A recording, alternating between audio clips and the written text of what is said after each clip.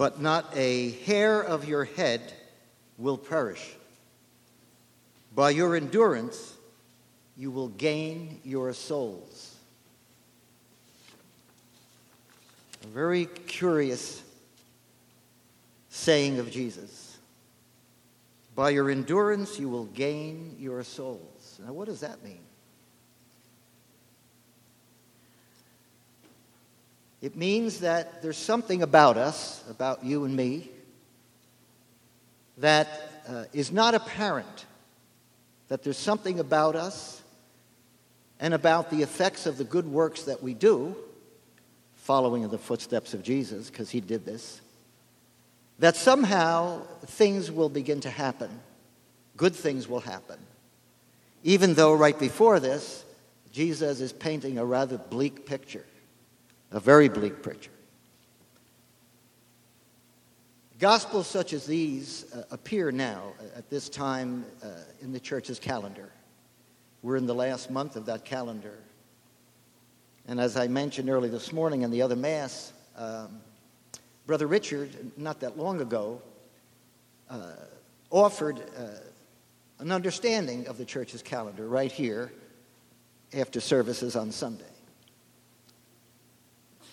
As you know, the calendar begins with Advent, which is right ahead of us. It is the preparation for the birth of Jesus. And it's filled with the sayings of Isaiah and others who speak about those who walked in darkness will see a great light. And so that preparation for the appearance of Jesus is one of great hope. And then we have the birth of Jesus and the life of Jesus, which follows in the months to come. Right up through his public ministry, his preaching, and of course his paschal mystery, his suffering, death, resurrection, and the sending of the Holy Spirit upon the disciples. That's about 4 months. The other 8 months of the year, of which we are in the last month of now, are not the time of Jesus. They are our time. It is what you might call the meantime. In the meantime, we go on in our life, and the world unfolds. The virtues of the first 4 months of the Jesus cycle are the virtues of love, unselfish love, which was practiced by Jesus and taught to us. You know the virtues of faith, hope, and charity. Well, faith and love are the major virtues of the life of Jesus. Hope is our virtue because we live in hope. And as we see at this time of the year, which is well into the fall, and even November is dedicated to those who have died, all saints, all souls. When nature is beginning to decline, when we have more darkness. And it is in this context that this gospel is written, because Jesus is looking ahead at the life of the world.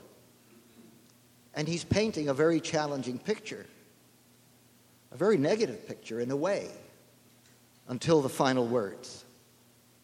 The final words reveal the meaning.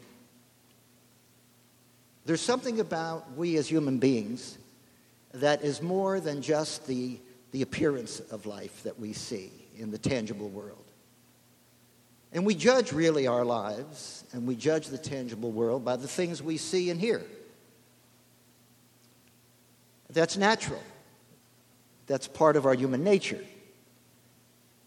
The empirical things, the things that we can touch, see, hear, and all, they suck up all the oxygen in the room. But there is something else in every one of our lives, and it was the paradigm in Jesus' life. Because Jesus went through all of this.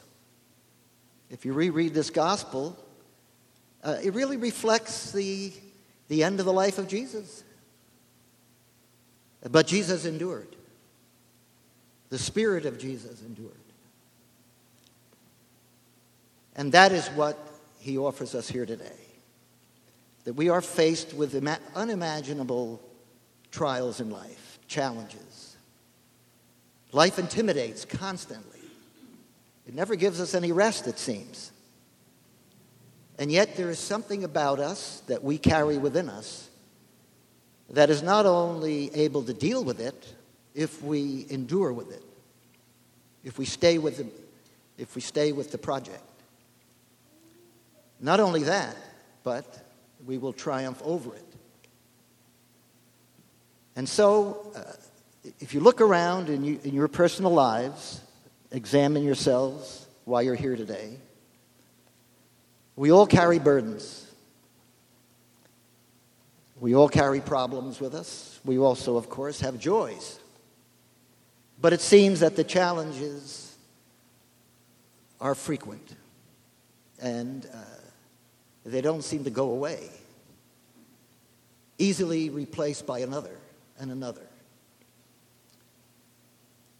Not only in our own lives, but we look at the life of the world. We have endured a dark period, darker than most of us probably could have imagined. In our own nation, in the world, the soul of man is deeply troubled and carries a great sickness. The soul is sick. We need a redemption. And that redemption is already in us. The Spirit of Jesus is in us. All of us have within us, whatever name you want to call it, a spirit, a soul, it doesn't matter. We have something that is the core of our being. And that core of our being is actually a spark of the divine flame. And our mission in life is to encounter it, is to reconnect with it somehow. In fact, the word religion relates to the word reconnecting. What are we reconnecting with?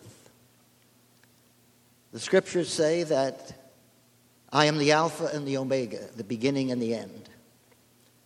In the beginning, there was a unity. And in the end, there will be a unity. Not only in the world, but in our personal lives. We're born into the world with a great treasure. But as we go through life, everybody knows, we're exposed to many different things and experiences and challenges. And our lives begin to fragment. Sometimes almost like shards of glass, from a mirror that gets smashed up, and then we go through life trying to put it back together again. But never fear, because that great unity is already within us. We merely have to bring it out.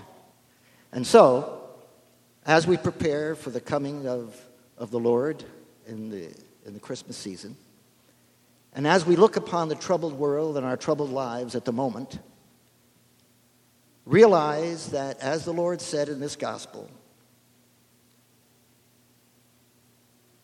by your endurance, you will gain your souls. Gain your souls.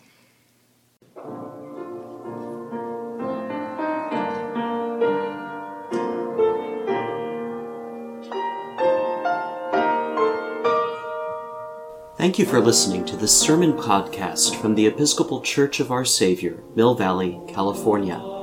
We are a growing community welcoming those seeking to deepen their relationship with God and to journey in faith with God's people through the breaking of bread and in service to others in Christ's name. You may reach us by phone at 415-388-1907. Search for us online or visit our website at oursaviormillvalley.org. We wish you God's peace. We hope to greet you in person very soon.